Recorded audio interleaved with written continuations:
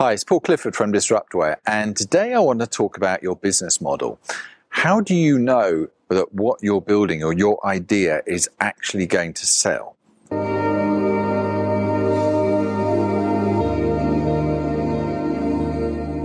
Okay, and it's the crucial thing that you should be looking at right from the start, and I'm sure you are. But, how do you actually know? What sort of questions can you be asking yourself and your prospects to understand, whether anyone's actually going to buy your solution?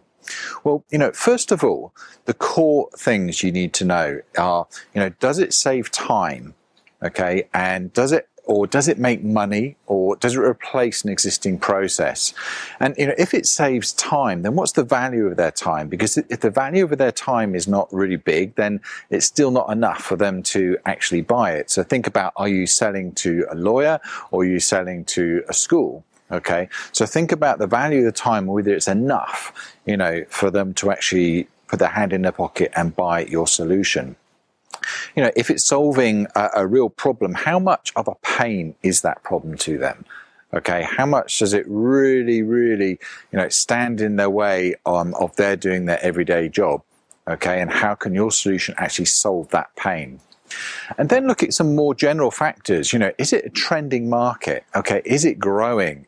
Are there a lot of people in the market and a lot of customers? Are there enough customers out there who are willing to, buy your product? And, how large is it?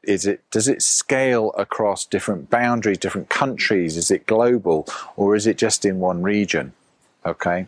Unlike a traditional business, a software SaaS business, you don't have to worry about the supply so much. Okay. So traditionally, when you're asking yourself these questions, one of the questions you'd also ask is, do you have enough capacity to deliver? Well, in this case, that doesn't really matter so much because, being an online app, you can scale, to thousands and thousands of customers. And by the time you actually want to or need to increase your server capacity, well, that's a good problem to have. Okay. So, look at your business and try and identify, the key factors. Is it solving the customer's problem? And this is something that Lean Startup, which is a great book by Eric Ries, talks about. And he talks about how quickly can you get your product out to market. And even before it becomes a final product, can you take like a prototype or something, just even a manual process to a customer and try and identify whether it's enough for them to actually commit money to. Okay. So, get his book.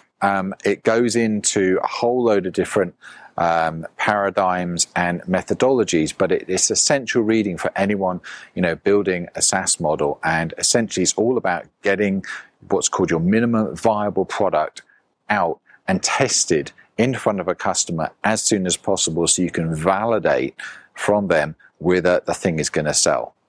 I hope you found that useful. This is Paul Clifford from Disruptware.